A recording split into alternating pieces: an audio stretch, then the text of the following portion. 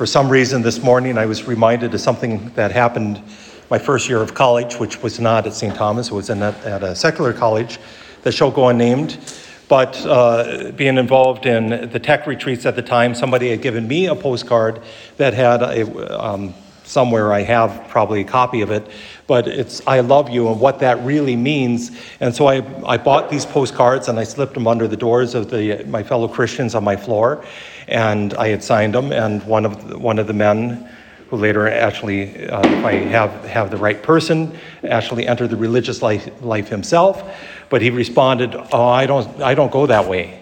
And I went, "What way?" I read the card. That was 30 years ago. I just dated myself quite a bit, didn't I? But already then, we already had this bad understanding of what love is. And in fact, we have people alive today that teach the scriptures that anytime there's something that's a little different, they twist that concept of love around to something that it's not. The love that Jonathan had for David, for example. They twist that around. Or some would even twist around today's first reading, the love that Ruth has for Naomi. I also found myself thinking today, every parish needs a Ruth. And how blessed we are to have so many Ruths around. Without Ruth, we'd all be ruthless. That's terrible, I know. But they live up. Ruth lived up to those vows, even though her first husband, was gone. We'll hear coming up what happens. But her first husband is gone. Naomi says, go back. And Orpah says, oh yeah, okay, great. And Ruth says, no, I won't. Why? Because she's made a commitment to Naomi.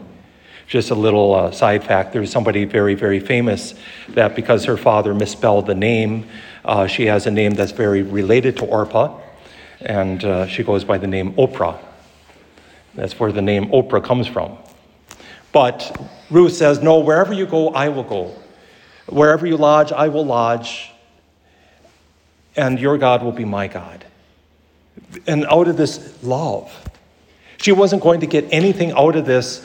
Naomi would love her back, of course, but there was nothing. There was no strings attached. It was completely unconditional. And that's what love is. It's a gift. And today in our gospel reading, we have the Pharisees asking, what's the greatest commandments? There's 365 positive commandments and something like 1,000 some negative commandments, apparently. And there are, at that time, there were all sorts of debates, and even today yet among the Jewish people, there are some debates. Which is the greatest of the commandments? If you can't keep all the commandments, which ones do you have to keep? And so it wasn't just this hypothetical, it was a very serious question that Jesus was asked. And he said, love. Love God and love neighbor. If we want to sum it down that much. Love God with everything you are. That's hard, isn't it? Even for us adults, it's sometimes really hard. And sometimes that's that unconditional nature of love, that we just love because we love, as St. Bernard tells us in today's Liturgy of the Hours. We love because we love. We love because we are first loved by God.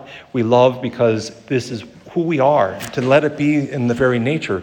I think Ruth, even though she was a Moabite, somebody who is not Jewish, she began to understand that love called her to more. I think she's a great example for all of us.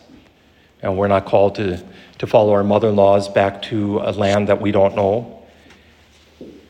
But again, as we wait, and I know those that are familiar with Scripture knows what happens to Ruth, but out of her, great things happen. Out of her commitment to her mother-in-law, because she loved, wonderful things happen. The God uses that love in a good way. This day we might ask ourselves, how are we loving?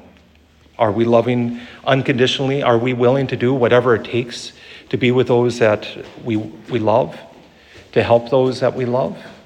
It might be especially important for us who are younger to remember this, to help your moms and dads to love, to help them to love each other and to love them.